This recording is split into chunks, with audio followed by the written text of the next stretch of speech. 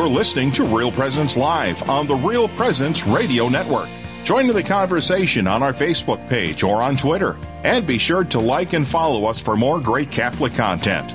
Now, back to the show. And welcome back. I'm Heather Caro. And I'm Father John Rutten. And we're broadcasting today from St. John Paul II Parish in Harrisburg, South Dakota. Thank you for joining us. If you've missed any of our great conversations that we've already had this morning, you can always go to realpresenceradio.com, and you can find it as a podcast on there, or you can download our free app, and we upload our podcast there. So there's a lot of opportunity. We've had a lot of golden nuggets today. There's been a nugget or two. A nugget or two. Yeah. So I'm excited for the third installment of your journey to the priesthood, the journey to where you are today. Yes. So let's recap real quick. Yeah. For those that may have missed the first two segments. Yeah, so basically, a young boy growing up like everybody else in the north end of Sioux Falls, South Dakota, and was just relaying how I ended up coming to this point of priesthood. And that first kind of installment, you might want to say, was up until I got sober. So I'm an alcoholic, been sober now over 16 years. And so that moment of like getting to that point of asking for help and what happened in the treatment center. And that kind of switched into the second part, was from the treatment center, where I really had this living experience of the presence of Jesus Christ that changed me, to spending a couple of years, then figuring out, okay, I'm sober now, but I don't know who I am. I don't know what to do. I don't know where to go. And the people that helped me kind of journey for a couple of years until I had fulfilled what the Lord put in my heart in the treatment center, which was go to the seminary. And do you remember that one of the shows that we were doing, and you were talking about your alcoholism, that it was on the anniversary of you becoming sober? That's right. Oh my gosh, yeah. God moments. Yeah, that's right. We were blown away that day, too. Because we even in the moment we're like, oh, it's today. Yeah, October 28th. Yep, it has been quite a blessing, grace. But and in that. I knew I was changed. My desire changed in that treatment center. I knew I was loved by God. I knew I belonged. I like everything. I started praying the rosary in the treatment center. Lots changed there.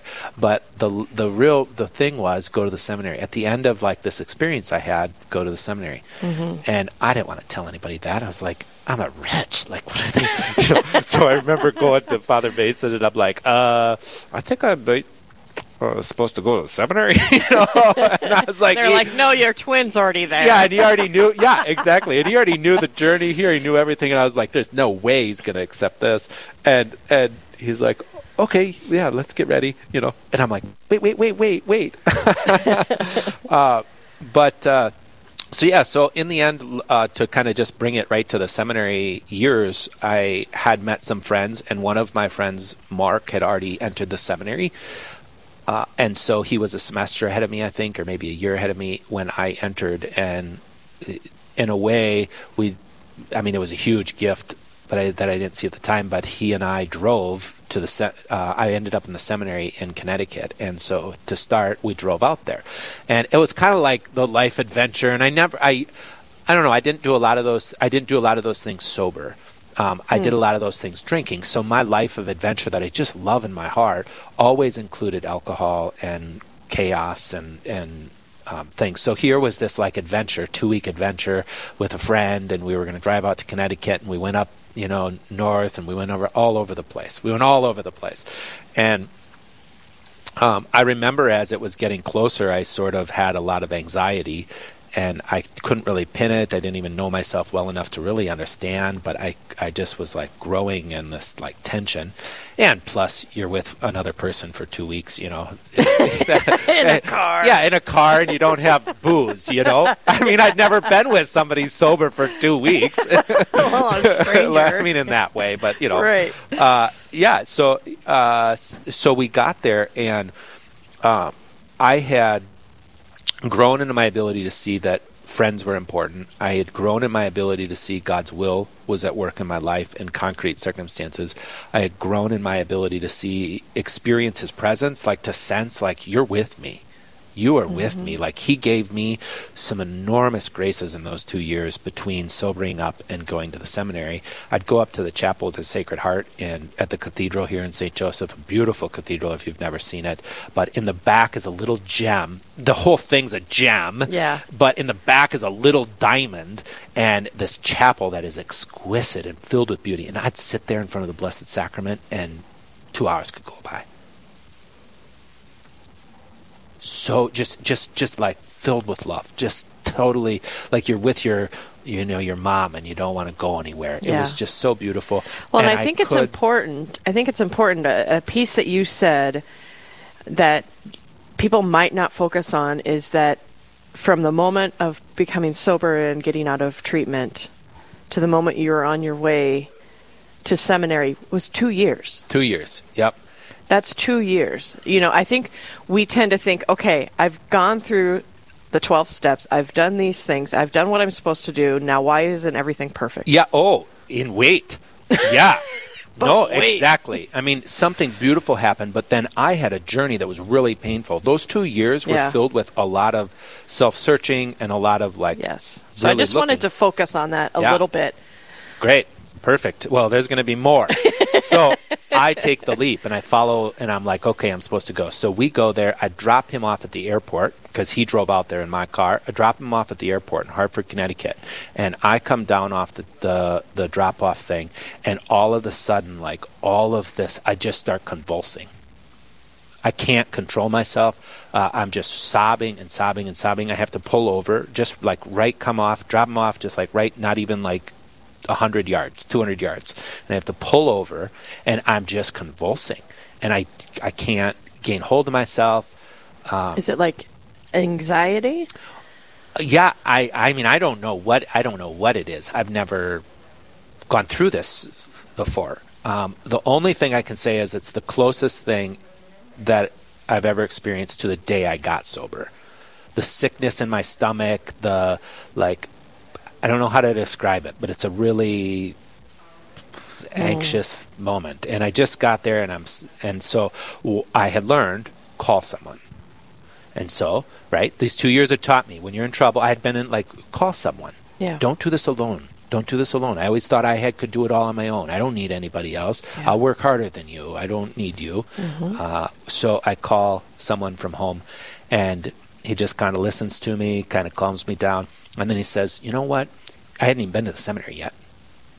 I'm driving to the seminary now. He says, when you get to the seminary, look for someone who needs help. That's all he said. You're like, but I need help. Yeah, exactly, Heather. Isn't this the trick? Yeah. We think that the way to help ourselves is to do something for ourselves. And he was like, why don't you look outside yourself? Why don't you see what God has in store? Look, find someone who needs help, right? And what does he know? We just got to get out of our own. So many times we just dwell in paralysis analysis. And we're worse. And he's like, find someone who needs help. I drive into the seminary. Never been there. Never. I drive into the seminary and I go in the front door. And in the front door entryway of this administrative building is a family. There's a husband who looks like he's from Europe, a wife who looks like she's from Asia, two children who look like they're the combination of the two, and then another older child who looks like he's a different kind of Asian. Find someone who needs help. So I introduced myself. And this family's at the seminary? This family is standing in the entrance of the seminary, okay? Random. No one else is on campus. Kind of random. I'm early, okay? Right. And so I introduced myself. And this young man was from China, and he was a second son, and his family lost all of their property. All of their property was confiscated because his mother had this child and didn't abort him. And but they let him keep the child, but they confiscated all the property. He ended up living with an aunt for a long period of time, and then they found out that it was the child of somebody else, and because his aunt wanted to have a child, and da-da-da-da.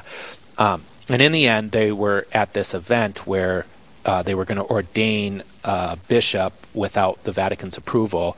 And at the seminary, they came in and said, who doesn't want to attend this event? And this seminarian had orchestrated all of the other seminarians to all say they won't attend to support the Vatican. They didn't want to support the local church or the Communist Party. And when they asked, only 3 people stood up. The other 2 of the people they took out of the room, I don't know what happened to him, and he was standing behind a pole and they couldn't see him. And this is in China. This is in China. In an area that's heavily Catholic, so they don't have as much oppression. I mean, now they might. This is a long time ago. And he then sat down, but then eventually, he knew something had to happen. This was going to get out. And one of his teachers ended up helping him sort of escape and get away basically in the middle of the night. I mean, it was clandestine. And even up until the moment they're in the airport, they don't know what's going to happen and if they're going to stop him, if they're going to let him fly out, if they're going to do whatever. But this man knew someone who knew Archbishop Robert Carlson. And he was in Saginaw, Michigan. And they connected the 2 of them. And then that's why he went to Holy Apostles, where I was in school. And he's sitting there. So they say, Carlson? And I'm like, that's my bishop that just left us a year ago, 2 years ago. I know exactly. So all of a sudden, this Chinese seminarian who got to America a few days before, who has he doesn't speak a lick of English, and we have the same contact. So I helped him. Over the days, I helped him buy tennis shoes. I helped him talk to other people. I mean, I don't know anything. And he was so smart. He learned English. He figured things out. But that was really the entrance into seminary life, was to learn to look at it from other people's perspective, to find people who are in need of help. And I met a lot of people outside the seminary out there in Connecticut. I love to go meet ordinary people, and they helped me a ton. But then I would go back to the seminary, and I sort of had this beginning sense that the seminary was a bit disconnected. Like there was something in ordinary life that I needed to stay connected to. Mm-hmm. And so my time there was really beautiful. I experienced tons in the church. I would basically say yes. I don't know. I was so open then. From that moment forward, basically. I was like, Lord, whatever you have for me, show me. And then I grew in my ability to see, I didn't put that seminary in there. I didn't put that family there. And so as things would sort of arrive, then I would discern in my heart, and I'm like, I should do that. I should take that path. And I grew in my ability to not do I like this or not like this? Right. No, if it's something that's proposed and it's sort of fascinating, I should take an adventure.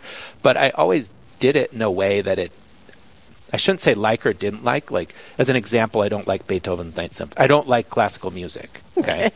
But I really liked Dr. Marguerite Muley-Duncan, my chant professor.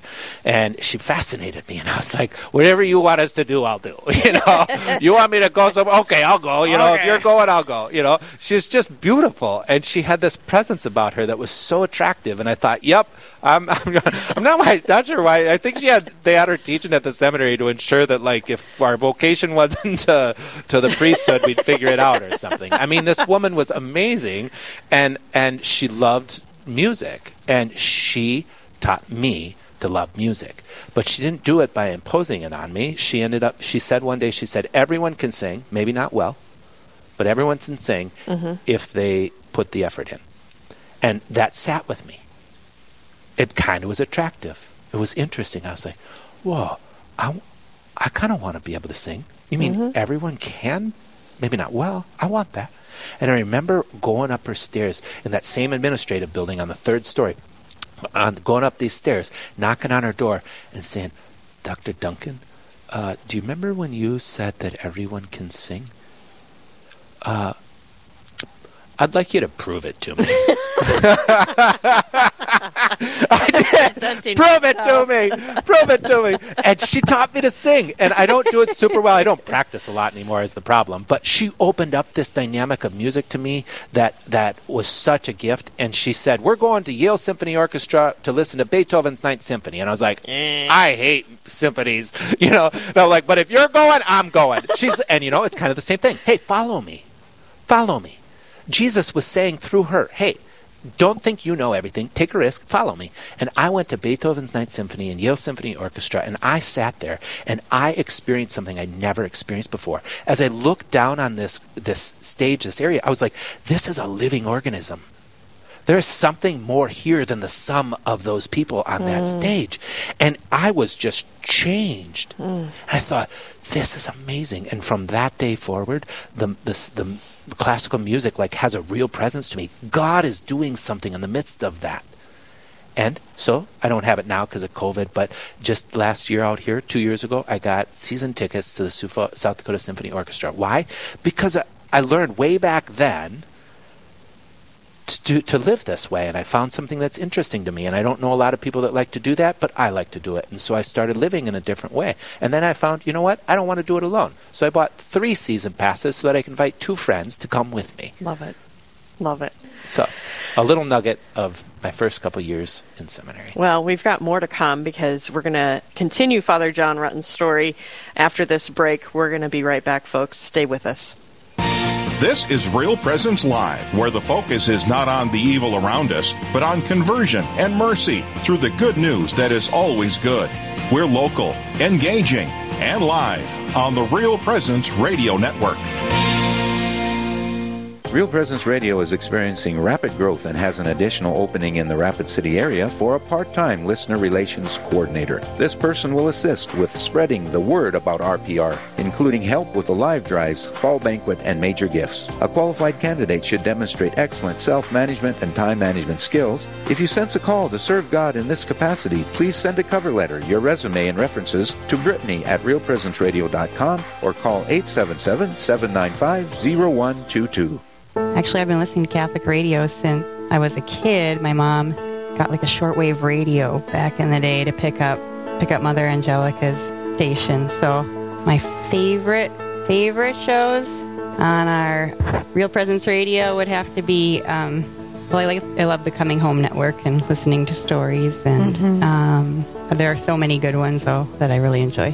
Yeah, faith has always been an important role in the upbringing. My parents were always...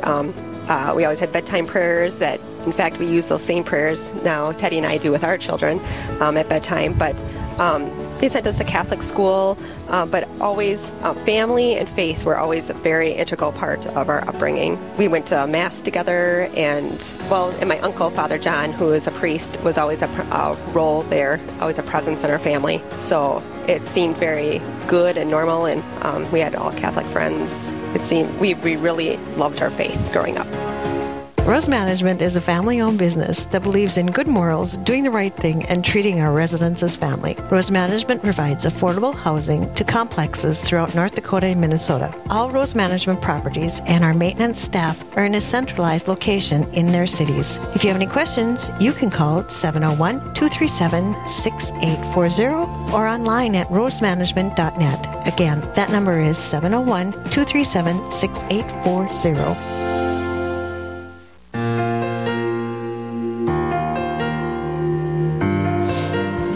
And welcome back. I am Heather Caro. And I'm Father John Rutten. And we're broadcasting today from St. John Paul II Parish in Harrisburg, South Dakota. And we've been talking about Father John Rutten's 3rd installment of his journey to the priesthood. If you've missed the first 2 installments, a way that you can go listen to those is going to realpresenceradio.com. And then if you go to our podcast section, and in there you search Father John Rutten, it'll pull up all the interviews that Father John Rutten's done. That's great. Yeah. That's my little trick. So you can do that on our podcast page on our website and find the first 2 installments of his journey to the priesthood. And I kind of think not just journey to the priesthood, but journey to who you are today. Yeah. So one thing that I've been hearing you say, Father, is that when an opportunity arises even though you might feel uncomfortable to take that opportunity, you would go for it. My question, it sounds to me like by this point, you had learned what God's voice sounded like to you. Yeah, in a way.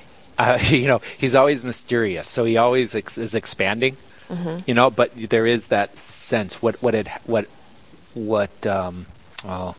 that's a really big question people ask a lot of. It's how do I know it's from God? How do I know it's of God? How do I know what he sounds like, et cetera, et cetera? And it's different for every person. Mm-hmm. And so I'm getting some of that you had figured some of that out by this point. This would be a couple of things that happened. Is number one, I actually think I probably knew it better then than I do now.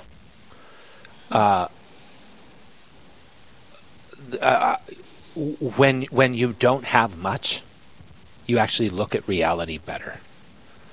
And it's sort of a correspondence. Something is happening here, and something is happening in back here. I mean, like outside of me, in my life. Mm-hmm. And then something is happening in my heart. And by my heart, I mean my full reason, my full use of my intelligence, not just like an emotion. But there's something happening inside me, and I say, yes, that's it. Go there. And then you just judge it by the fruit. I mean, you don't know totally. This is part of the problem, too, is we think we can get to a certainty and then step forward.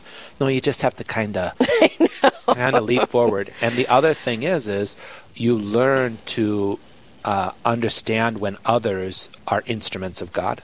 So I had someone in my life, and I recognize when I follow what they're proposing, I usually end up in a better place. So, God, you must have put this person, and particularly for me, and so being open to others, being open to that person I called that said, look for someone for help.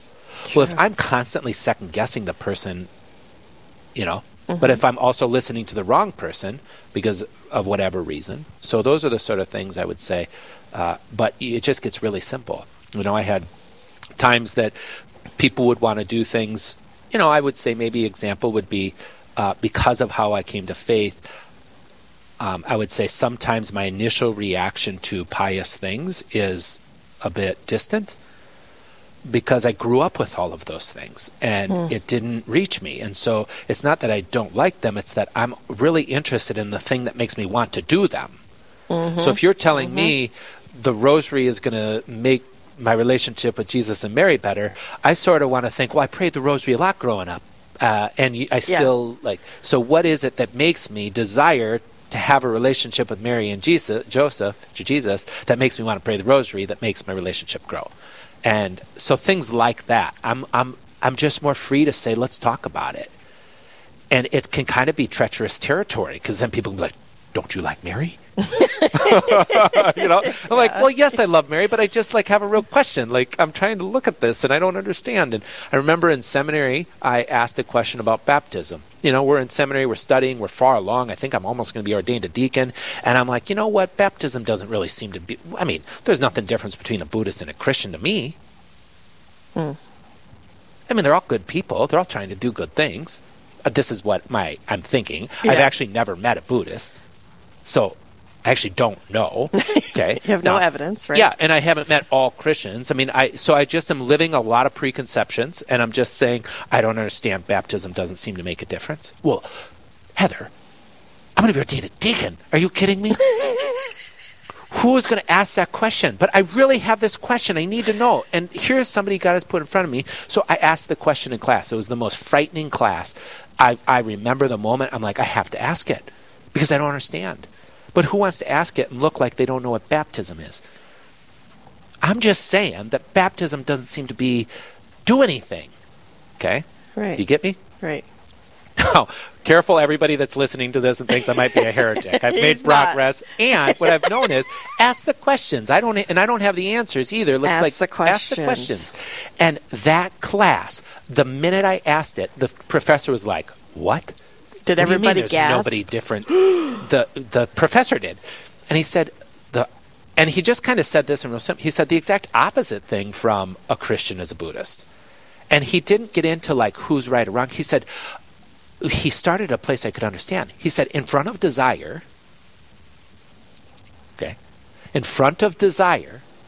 the Buddhist is going to say that the way to serenity, the way to nirvana, the way to peace is to reduce, to eliminate desire, right? To come to a place of like zen, right? Is to, okay. The Christian is going to say the answer to your desire is the fulfillment of it. And I thought, now this is a man that understands me. I need to ask more questions to him because that makes sense. I don't quite get it, but he started a place I could understand, my desire. Why? Because I had a desire for freedom. I had a desire to be liberated from drinking. I had a desire for meaning in my life. I had a desire, and all you guys want to do is talk about baptism? I don't get it. Like, something's not connected. But when he took baptism and connected it to my desire and then answered a real thing I was trying to figure out with Buddhism and Christianity, and that's why I just the other night in the canyon talked about going to the banquet and reminding everybody that if you feel alive because you're serving at the banquet, let's not attach that to Christianity. Christianity isn't us doing good things because Buddhists do good things too. Mm-hmm. And if we live on that level of it doing good things, then we don't understand what baptism is. Wow. Baptism is the recognition that the one who saves me and claims me is Jesus Christ, and I've experienced him in an encounter in my life. That's baptism. And then, I'm filled with all kinds of ups and downs and torments and things, but I keep coming back to the one who knows me, and he already claimed me, and he has promised me a path, and I just keep coming back. And when I try and go away, he keeps coming and getting me. He just keeps coming and getting me. Why don't I'm just going to stop running away now. Right? I mean, this is like a whole different level playing field than Buddhism. Mm-hmm. But up until that moment, for me, it was all the same. But to have that ability to say, okay, I got to ask the question, folks.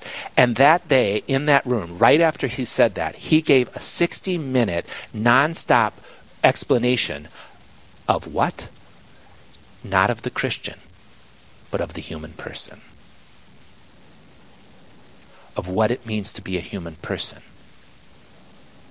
Heather, 3-4 weeks ago at the canyon, I drew a quadrant, a diagram, and I put the human person up there, the Thomistic psychology of the human person, the body and the soul, the intellect and the will, and the way in which all of these things happen. I learned that day. And the thing that struck me was he wasn't telling me things that were in my head that I had to memorize. He was telling me the words that explained the experience I had had. Was that when I look at reality and everything that hits me, I immediately go to my emotions, that all of a sudden I'm stuck. But that then I go to my emotions and then I start doing things based on how I feel. Mm-hmm. And the longer I do things based on how I feel, I eventually decide that this is what's true. So my senses take in reality, I have an emotion, I act on my emotions and my feelings, and then I decide that the truth is the way that I act, because we want to act according to what is good. Nobody wants to do something they don't think is good. So eventually you decide that the truth is different. And the Christian is the one who, by the grace of the Holy Spirit, not their own effort, by the grace of the Holy Spirit, grows in a moment of grace to say, the minute reality comes to you, pause. And then you ask for the grace. What's true here? And from your awareness, even if it's limited, even if it's imperfect, even if it's not all there, from your awareness of what is true, then act on that. But you're going to need grace again. All the time. Yep. Why do I do the things that I do? St. Paul, no different today. Why do I keep doing these things? But you know it's true, right? Yep. Okay, now pray for the grace that you could live according to what God's truth is that has been revealed to you. And little by little, you're going to focus on what you can't do because you're a human being. Focus on the things that you end up being able to do and realize that you didn't do that by your effort. And see how God's assisting you and aiding you in this journey, and pay attention to the fact that he doesn't leave you. And eventually, all of your emotions flow then from these right choices. Your thinking impacts your actions impacts your emotions, and your emotions then are ordered. And this is where you experience the life of joy. Joy is not just a mere fleeting feeling. It's something in the depths of your heart that helps you know, like, I'm loved. You're here. I am who I am made to be. And this comes out and it's in a different way than immediately experiencing something and then wanting a fleeting moment of happiness. Right. All of this happened because of that question sitting in that room. The canyon is the fruit of a long journey. Everybody's life is the fruit today of a long journey. But we have to grow in our willingness to pay attention to the journey, to have a place to dialogue with it, and to be patient with ourselves. Because when you begin to see things, that can be a risk to see that. I didn't see that day, oh, hey, you know what? In 10 years, you're going to have this class, and it's going to be really awesome to teach about the psychology of the human person. So why don't you ask the question? Right. That's what I want to do. I want to take away the fear. I want to take away the risk. I want to take everything out before I do anything. That's not the way. The way is, what do you have? What's your question? And to just put it out there. And then to give it time, because he didn't know he was going to answer my question. Then I had lots of questions in other ways that people couldn't answer. And then they'd say, I don't know, you should stay with that question. Keep looking at your life. That's a great question. And so over time, those things began to be. But I think before we go, what I want to end with was when I was in Connecticut, I thought it was possible I was going to go to school in Rome, or I thought it was possible I was going to go to school for the last 4 years of seminary in Denver. And I was there with another priest, and I thought we were going together. And at the last moment, I find out I'm going actually to Minnesota, and this priest is going to Rome. And I was crushed. Yeah, I wouldn't want we love Minnesota, because even my brother, Father Paul, went to Rome. Like, what's wrong with me? How come I'm not good enough to go to Rome? Like, if they wouldn't have sent him to Rome, then it would have been different. But I'm like, so he's good enough and I'm not. Right? This is all a part of the deal. I still have these things today. There's no way out of, like, the dynamic of the drama of the human person. I call my brother up. I learn, okay? Call someone. I call him. Take the risk. Paul, this is what I'm dealing with. Going to Rome, I'm going to Minnesota. I just feel like a pit in my stomach. He says, you know what, John? Save up your money. Get a ticket. Go over there and visit all of the things that everybody loves to do in Rome, and then get back on the plane and come home after 2 weeks, and most of the people in the seminary will wish they could get in the plane with you and go home. And I thought, amazing! Amazing. I remember the woods I was standing in when I was talking on my cell phone in the back of the seminary. I was like, whoa. Right? But I didn't know that was going to happen before I asked the question. I had to risk the question. I had to put myself into play and not know what was going to happen. And sometimes I risk the question and then it comes back in a bad way. Like, I'm just telling you the good story. I get to St. Paul Seminary, and within the first year of being there, a seminarian that I do not know very well, I know of him, he's in my class. He comes down the hallway, he knocks on my door. Hey, John, my vocation director is going to go visit the seminarians from our diocese in Rome. Do you want to go with?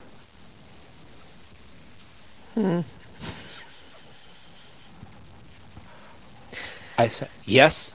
Yes.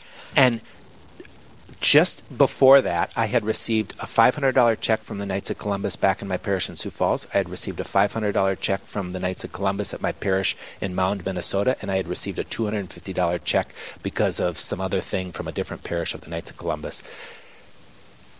$1,250. When I went to buy my plane ticket, it cost me $1,200. My gosh. And I just said, Ben, I don't know how I'm going to pay for anything else to get there, but I know I got my ticket. God will provide. And this is what I have discovered in the journey is God provides. We don't always see it, but God provides. And the Christian is the one who just keeps at it. Just keeps at it. The Christian is the one who recognizes that who keeps at us. Yeah. It's all up to him. It's all up to him. It's up to him. And he even comes in all of our frailty, all of our foibleness, all of our stuff. He'll be there. If you right now are listening to this and you wish you were someone else, you wish you were in a different place, you're filled with chaos, don't try and get out of it. Say a prayer. Just say, Jesus, I need you. Jesus, where are you? And just keep taking the next step. I love it. Thank you, Father John. You're welcome, Heather. Thanks for asking. So next time I'm on, I would really like to request that we talk about that hour-long talk that the seminary, the priest gave to you at the seminary about the human. Okay. I want more. Okay. But it's Friday, and we have a show coming up on Monday, so let's go to Eli, and he's going to share with us what's happening Monday. Yeah, thanks, Heather. I think, I agree with you there. You led into this segment saying that this was going to be the final installment of Father John's story, but... no. We need more. There's more there. I mean, we haven't even gotten to Rome yet. Come on. So there's at least another, maybe even 2 or 3 more parts there, I think. Right. Anyway, got another great show. Whatever God wants. Absolutely. Got another great show coming up on Monday, hosted by Father Tim Cohn and, Heather Carroll, coming to you from Holy Spirit Parish in Mitchell, South Dakota. They'll start off the show with Chris Padgett from Catholic Family and Marriage Incorporated. He'll talk about becoming who you are. Then hear who won the donuts in this week's Honor Our Fathers. And Salvatore Rigatano from Holy Family Coffins and Caskets will talk about their unique ministry to families who have lost a loved one. All that and so much more is coming up on Monday's Real Presence Live, right here on the Real Presence Radio Network, 9 to 11 a.m. Central. Right back to you. All right. Well, thank you. I get to travel and see Father Tim Cohn. Oh, that'll be great. Tell him hello. I will. He is so much fun. I love hanging out with him. I actually knew him as a little boy. Oh, you did? Yeah. Huh. But that's another story for another day. Because you're both from the other side of the river. We are. It's quite an attraction over here. It totally is. Yep, bring him across. Will you part us with a blessing? We've only got Certainly. about a minute left. The Lord be with you. And with your spirit. May the God of goodness, truth, and love, who has opened your hearts and minds this day, continue to guide you in his way. May our Blessed Mother be a presence that guides us close to the Sacred Heart. May Almighty God bless you, the Father and the Son and the Holy Spirit. Amen. Amen. In this year of St. Joseph, might he guide us and protect us, and might St. John Paul II pray for us. Amen. Pray for us. Thank you, Father. It's been a pleasure. It's a blessing to be with you, Heather.